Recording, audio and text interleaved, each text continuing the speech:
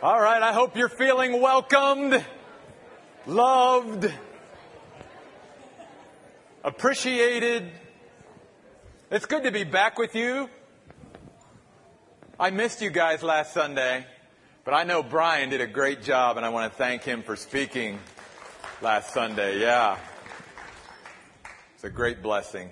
So many great blessings. Romans chapter 8 this morning as we continue our series in the book of Romans. We're going to begin at verse 18. While you're turning there, just a couple reminders. We're having a great Tuesday night Bible study over in the cafeteria. I hope you'll join us. I think you'd really be encouraged by being there on Tuesday night. If you can't, please listen to the podcasts that are up. I think, again, it would be just a great encouragement for you. Also, the homeless ministry is going out next Saturday. So if you want to be a part of that or whatever, that's still going to happen next Saturday. And we're going to meet with everyone that's interested or has been a part of that ministry in a couple weeks on the 24th of August, just to move forward from Mark stepping down as the leader of that ministry that he did such a great job with, and seeing how that ministry is going to move forward. And speaking of August the 24th, that's going to be a unique service. You know me, I don't like us to get into ruts and routines, because then things become, sort of just, we can go through the motions. So every once in a while, I like to change things up. So Sunday the 24th of August is going to be a totally different service than you've ever experienced at the Oasis. In fact, we've never done this before at the Oasis in the whole 4.5 years we've been here. And I'm going to be speaking, obviously, that Sunday, but it's not going to be in Romans. We're going to finish Romans 8 next week. Then I'm going to suspend Romans for 1 week on the 24th, a special message on the 24th, and then we'll come back on the 31st and resume our series in the book of Romans. I will say this. You don't want to be late on August the 24th. I'll just say it that way, okay? Because at 10 o'clock, we are starting right in, and things are just going to roll a little bit differently that Sunday. All right. We are in this study, and we have come to Romans 8, where Paul has shared with the Christians in Rome, guys, learn to live in the Spirit. Learn to walk in the Spirit. Learn to lean on the Spirit of God who lives within you. Because he's saying, I discovered how different my life could be as a Christian when I learned to rely and depend upon the Spirit of God that was given to me to live inside of me. And when I learned to tap into the Spirit of God, my Christian life just totally took a whole different turn for the better. And so in Romans 8, he's just laying out for us all the advantages, if you will, of living by the Spirit, of living in the Spirit, of staying in tune with the Spirit of God who lives within us. And when we come now to Romans chapter 8, beginning at verse 18, he wants to share some more with us. And what he's going to do in this passage from verses 18 through 30, the chapter or the passage we're going to cover today, is he wants to remind us that when we live in the Spirit or by the Spirit, we're going to live more confidently. That God wants his people to live in this life confidently. Even with all of the challenges, with all of the obstacles and opposition and everything that we see happening in the world today, if any group of people are to walk through this earth living confidently, it should be the followers of Jesus Christ. And he's going to, in a sense, unlock for us in this passage today how we can live more confidently even as a Christian. Because what I have discovered is that there are many Christians that struggle to live confidently in this world. And so I hope today, again, will be a great encouragement for you. One of the keys, again, to sort of unlock this entire passage is found in verse 18 with one word. And it's the second word in. He says, third word in, For I consider. That word is a key word in this passage. In fact, it reaches, if you will, all the way down through this passage. Everything that he's going to share with us, he wants us to understand, has to be considered. And let's stop for a moment and define what that word means. It means to take into account continually. In other words, it's not just a matter of I know something. I know this is what the Bible teaches. I know this is what God says. It's a matter of I have got to train, I've got to discipline my mind and my thinking and the focus of my life to take certain things into account continually. Then let's move on a little bit in this definition. I take these things into account continually, having weighed the evidence and coming to a solid conclusion. In other words, the things that I'm taking into account continually are things that I have a strong conviction about. They are things that I am rock solid on through my own time with God, my own study, my own devotional time. I have come to solid conclusions about certain things that God has said. And those things now that I have come to a solid conclusion about, I am to take into account continually. They are to be at the forefront and focus of my mind all the time. I can't just, and again, live on the past fumes of, well, I knew those truths years ago and was taught them. I have to keep it current. I have to keep taking these things into account continually. A lot of us, where we struggle with that, though, is we struggle to even come to some solid conclusions about things. And therefore, because many Christians today don't have very strong convictions about much of anything, then it's hard to take things into account continually, because we've got to really start with making sure that we are building strong convictions and conclusions based upon what God has said. That's why it's so important that we are in a church that teaches the Word, that we are in the Word, that we're in Bible studies and whatever, so that we can come to solid conclusions about things, and then out of that conclusion, I can take those things into account continually. And the first thing Paul says we should take into account continually as a Christian that will enable me to live more confidently are the promises of God. Notice what he says. I consider that our present sufferings, our anguish and pain. And so right there, though, first of all, he's telling us as Christians, oh, you're going to go through anguish and pain on this earth. That should be something that you and I take into account continually, or else we will stop living confidently. See, when a Christian begins to suffer, some Christians' confidence is shaken because in their minds, or maybe the way they were brought up or taught or whatever, that if I do everything right and I follow Christ, I won't suffer. I won't experience pain or anguish. So then when they do experience pain or anguish, or something really bad happens to them, it shakes their confidence. They begin to think, well, did I do something wrong? Is God punishing me for something? Is that why I'm going through this? And that's why they begin to lose their confidence. No, Paul says, I consider that our present sufferings. So he's saying, don't be surprised if as a Christian you suffer. And that message is really found throughout the New Testament. James says to Christians, why are you astonished when you fall into various trials? Peter talks about the reality of suffering. Jesus said, you'll suffer if you're a follower of mine. So all through the New Testament, it talks about suffering. And so one of the first things we have to take into account continually is we will suffer. If for no other reason, we will suffer for doing right every once in a while, and we will suffer for being a follower of Jesus Christ. But here's what he says we should continue to consider. Consider that our present sufferings cannot even be compared to the glory that will be revealed to us. Paul's saying, here's what you should take into account continually. That yes, we will go through anguish and pain and trial and suffering. Jesus even said, in the world you will have tribulation and suffering, but be of good cheer. I've overcome the world. And Paul here is saying to the Romans, look, I'm not denying the reality of suffering.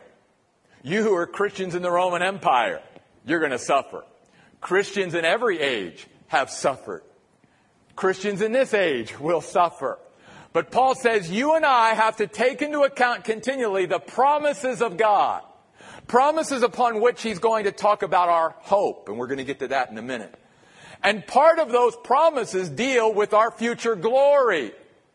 And always taking into account, not getting locked in mentally to what I'm going through here and now, but always being able, through focusing on the promises of God, to look past the current pressures and problems and trials, and to look at what God has promised for me in the future, and to always keep that in the forefront of my mind.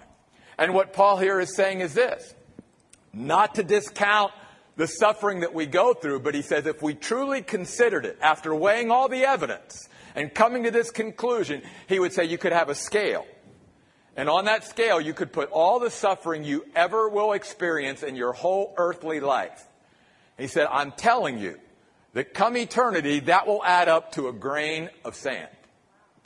Because he said on the other side of that scale is the glory that awaits us. And on that same scale, in comparison to that grain of sand, is Mount Everest. And he says that's what we have to look at. That even if a Christian would suffer every day of their life and live to be 100 earthly years, he says, do we not realize that our glory lasts forever? It's way past 100 years. 1,000,000 years from now, we'll still be basking in the glory. 2,000,000 years from now, 10,000,000 years from now. He says you cannot compare it to our present suffering.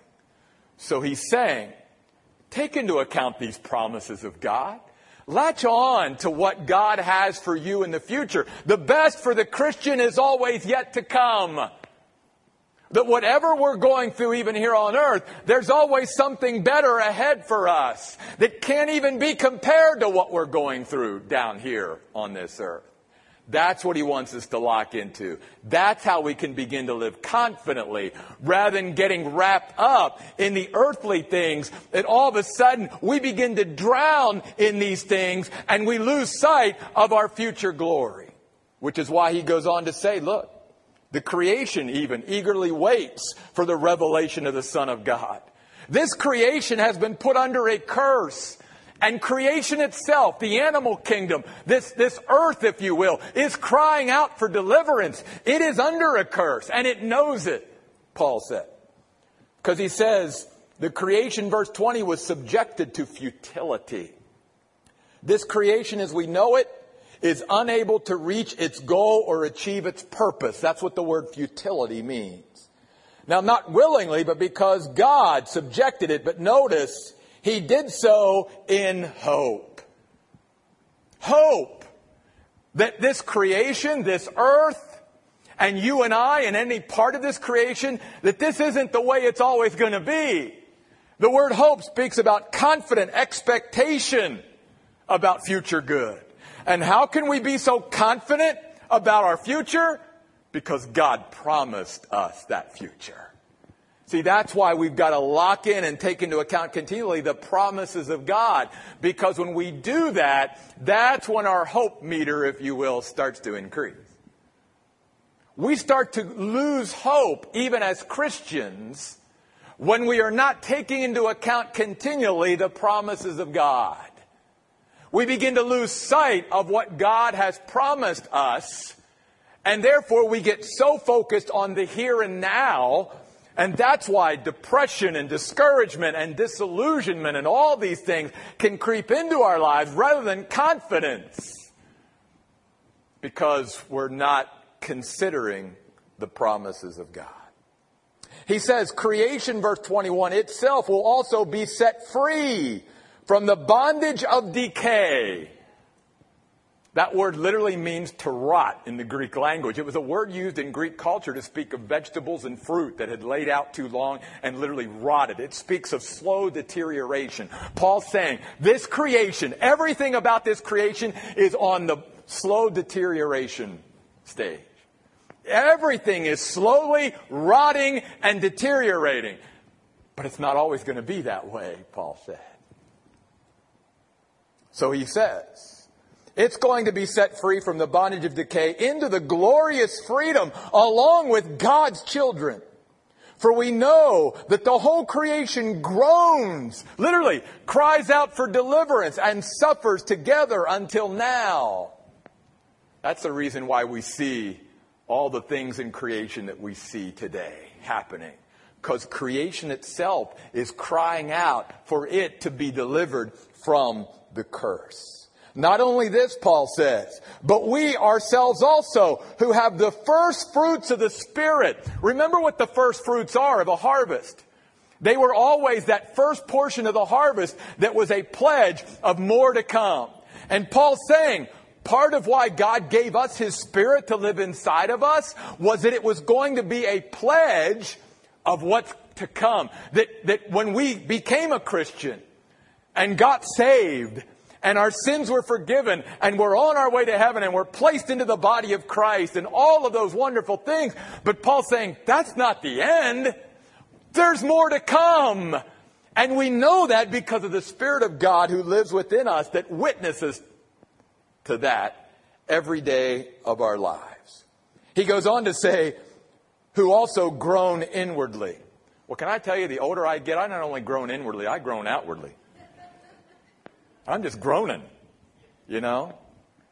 And here's why, he says. Because we eagerly await our adoption, sort of the finality of being adopted by God, the redemption or liberation of our bodies. Hallelujah! God isn't just about our spirit, He's about our body. Which is why He promises us in the Bible that we will have a resurrected, glorified body to live all of eternity in. That will never suffer again, never go through pain, never have to die. All of that God has promised us. And that's why we can have hope. And that's what we should be taking into account continually, having come to that solid conclusion. For notice this great statement he makes in verse 24. In hope we were saved. Wow. Paul's saying, look, when God saved you, He gave you hope through the Holy Spirit who lives within you. And that hope can stay alive and vibrant in us. But our responsibility, back up to verse 18, is that we've got to spend our life considering certain things. Taking those things into account continually that we've come to a solid conclusion and conviction about. And those things are the promises of God. God wants us to know and take into account His promises, especially His promises concerning our future. Let me challenge you today.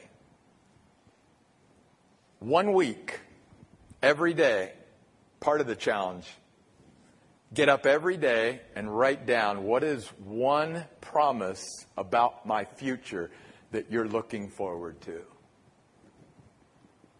Every day, just write down one. One thing about what God has promised you for your future that you're looking forward to. Just try to do it for 7 straight days and see if it doesn't start to change your perspective.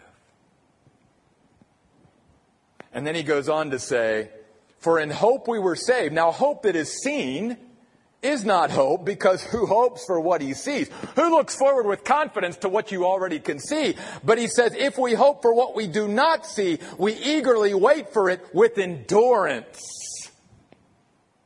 And that's an important word. It means to steadfastly and unflinchingly persevere when circumstances are difficult. God wants to build endurance and perseverance and steadfastness and stick-to-itiveness in our life. And how do we get that endurance? By clinging to hope. And how do we maintain our hope? By continually taking into account the promises of God. And living in that hope, that confident expectation of what God has promised me in my future. Paul says that's how you and I begin to live confidently in this life. Secondly, Paul says, not only do I want you to take into account continually the promises of God, I want you to take into account continually the provision of God. Notice what he says in verse 26. In the same way, the Spirit helps us in our weakness. He says, take into account that when God placed His Spirit in you, when God, the Spirit, came to live inside of you, He came to help. The word literally means someone who comes along to support and help shoulder the load. Paul's saying, Christian, whether it be in Rome or in Chandler, Arizona, he says, don't live 1 day, 1 hour, 1 minute trying to shoulder these loads on your own. You never have to. You shouldn't have to. God never meant for you to do that. God sent His Spirit into your life so that He could help you in your weakness. And the word weakness there just simply means human limitations. Now, many humans, they don't want to admit they're weak. They don't want to admit that they have limitations, even Christians. I can handle this on my own, God. I don't need your help. And then we wonder why Christians begin to just be crushed under the weight of life and everything after a while because they're trying to shoulder the load on their own.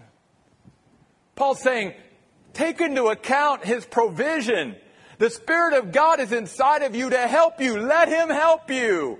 Acknowledge your weakness and your limitations and turn to the Spirit of God and say, Spirit, I need your help. And He'll be right there to help. He is our parakaleo, as Jesus called Him, our comforter, the one who comes alongside and helps. And then he goes on to say, not only does He help us in our weakness, He says there are many times as human beings, even, faithful Christians, we don't know what we should pray. Don't be ashamed of being a Christian and being caught sometimes in a situation where you just throw your hand and go, I really don't know how I should be praying for this. That's okay. We're limited.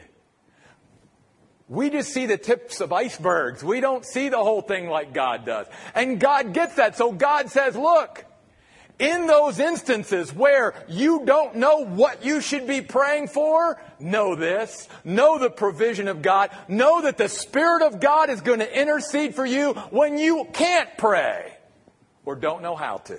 Notice what he says. The Spirit Himself intercedes for us. And by the way, that word intercede means to bring a petition on behalf of someone with urgency and intensity. I love that. It's not like the Spirit, being God Himself, goes to the Father and says, this Jeff character down there, he needs your help again. No. Even if that would be the case, which I'm sure it is many times, He goes to the Father and says, Jeff needs your help. He needs this, Father. Help him. And notice, Paul goes on to say, He intercedes with inexpressible groanings. And He, the Father, who examines our hearts, knows the mind of the Spirit, because God the Father, God the Son, God the Spirit, even though they are three distinct persons, are one. And so they always know, obviously, what each one is thinking.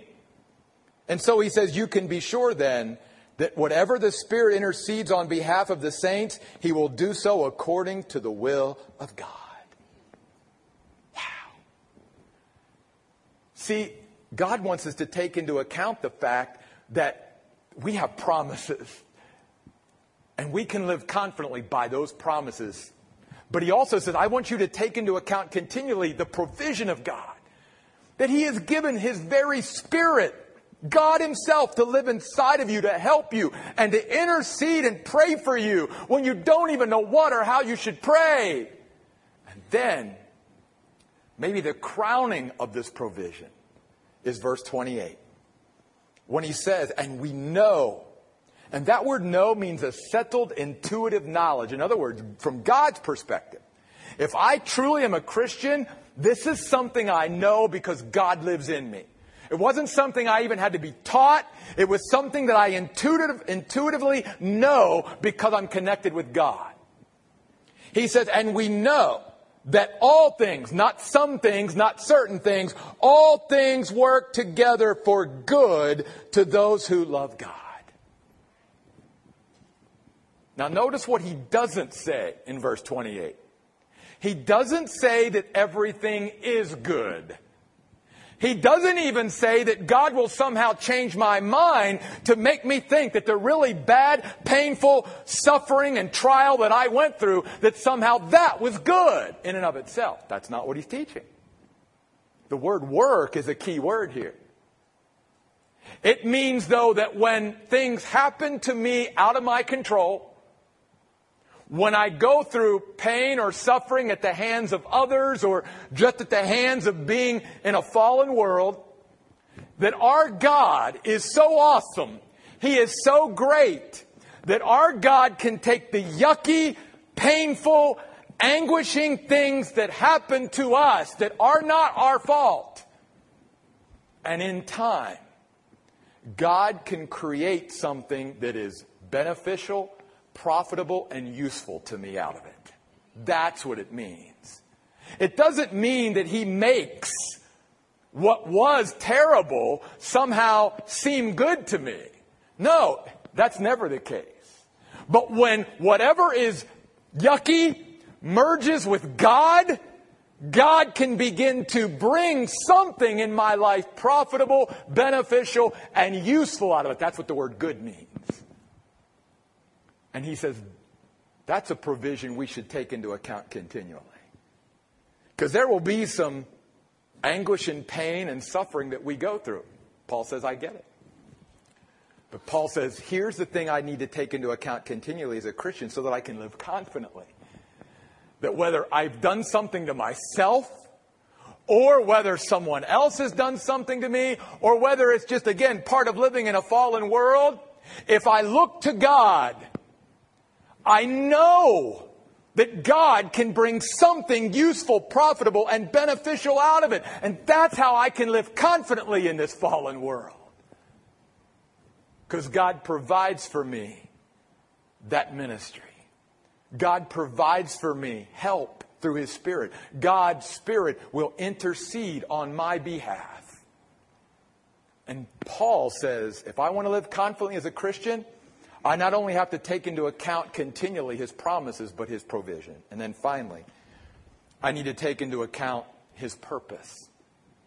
Notice what Paul says as we move on through verse 28. He says, and we know that all things work together for good to those who love God, who are called according to His purpose. First thing I want you to notice there is the word purpose is singular, not plural. It doesn't say we are called according to God's purposes. It says we are called according to God's purpose. In other words, God has one overarching purpose for you and me. We've got to keep that in mind. God has one overarching purpose in my life. What is that purpose? Paul tells us. Because those He foreknew, verse 29, He also predestined to be conformed to the image of His Son. That is God's one overarching purpose in every Christian's life. Not to make me happy, not to make me wealthy, not to make me comfortable. Remember, God's love is not a pampering love, it's a perfecting love. God has one overarching purpose in every Christian's life. It is to make us to resemble and be similar to our Lord Jesus Christ. That's why the early Christians, before they were called Christians, they weren't called anything except bad names. And then all of a sudden there were these people who weren't Christians, because in the early days of the church, people didn't call themselves Christians. They would never presume to do that. Unlike we today just, call ourselves Christians. No, that term needed to be earned. And it was earned when other people who weren't Christians looked at the way these people lived, the way they talked, the way they walked, how they acted and reacted, and they said, that person reminds me of that Jesus. They resemble, they're similar to Jesus. And they called them Christians. When God sends His Spirit into our lives and saves us, He has one purpose in mind: to make us like Jesus. And by the way, I want to finish this out and then go back. That purpose, my friends, will not be thwarted by you, by me, by anyone. He goes on to say, and those He predestined, He called. Those He called, He justified. Those He justified, He glorified. In other words, Paul's saying and reassuring the Romans, this purpose for every true Christian will not be thwarted. Because notice who the object is in verse 29 and 30. It's God. The subject is us. And notice that every verb is in the past tense, as if it's already happened. Because God said it's going to happen. And if God said it's going to happen, it's going to happen. That's part of that hope that we can have. That's why Paul could say to the Philippians, I am confident of this very thing, that He who began a good work in you will continue to perform it until the day of Jesus Christ. That's why John could say, we don't know everything about what our future holds, but I know this: when we see Jesus, we will be like Him, for we will see Him as He is. Now listen, there's a lot of diversity amongst Christians even.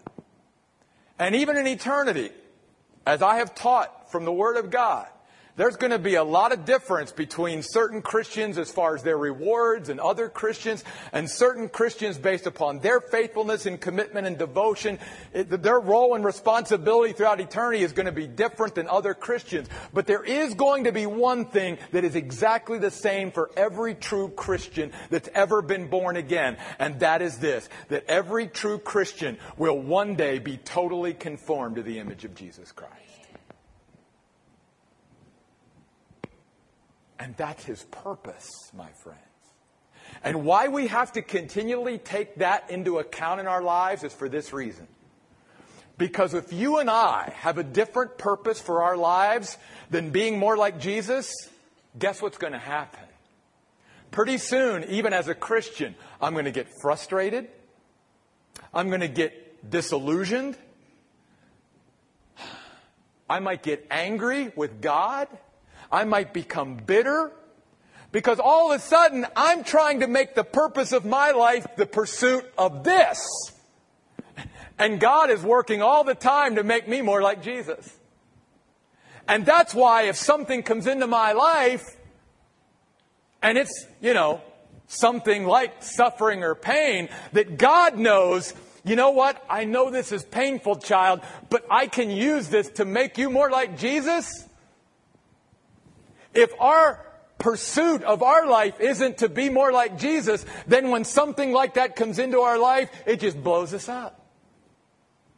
That's why many Christians even walk away from God and walk away from the church and whatever, because they can't reconcile the things that God allows in their life with their own pursuit of what they want the purpose of their life to be.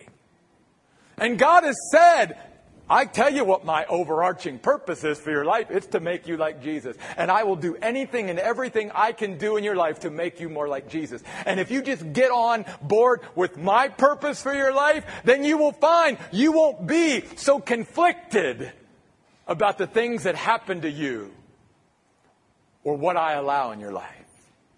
Because you'll know that all things can work together for good to those who love God, and that God's primary purpose in my life isn't, again, to make me happy, to make me comfortable, to make me wealthy. God's one overarching purpose in all of our lives is to conform us to the image of Jesus Christ. And Paul is saying to the Roman Christians and saying to us today, unless we take the promises of God continually into account, unless we take the provision of God continually into account, unless we take the purpose of God continually into account, we'll never walk as confidently as we could otherwise. Now, a few minutes ago, I asked you for 7 days to write down something, some promise of God about your future that you could write down. I want to give you 2 more in line with today. The second thing is, would you for a week, along with that one promise, write down one provision of God and thank Him for that provision? Whether it's one that was included here in Romans 8, like, thank you, God, that the Spirit of God intercedes for me. Maybe it's the Bible. Maybe it's your church family, whatever. If every day you would take into account one promise, one provision, and then finally, every day for a week, would you be willing to write down what the one overarching purpose of God is for your life and mine? And write that down. And before you even start out your day, you will follow Paul's instructions. You will say, I'm going to consider today, God, before I enter into this day, your promise, your provision, and your purpose for my life. And see if just after a week, the confidence with which you walk through the day with doesn't change just ever so slightly. And if you like what the week did, then I'd encourage you to turn it into a month. And if you like that, turn it into a year. Let's pray. As our worship team comes, we're going to end with 2 songs actually today again. The first is a song sort of celebration, looking at the promises and provision of God. The second is going to be a song of contemplation, where we truly consider other aspects of God and how we can live more confidently. And I just want to ask us as a church today, would we truly take to heart what Paul has shared with us here today? Will we begin to consider these truths and make them a part of our everyday life? Whether they be a promise, a provision, or God's purpose, God can use it to change our lives, to set us free, to walk more confidently and assuredly in this ever-changing world that is crying out for deliverance, that cannot reach its intended goal or purpose because we live in a fallen world. But you and I, we can begin to achieve that purpose through Jesus Christ, our Savior. God, go with us through this time of celebration and contemplation. Help us to rejoice, Lord, in you and in who we are in you, God. And may it change us. We pray in Jesus' name. Amen. Let us stand. And as we sing...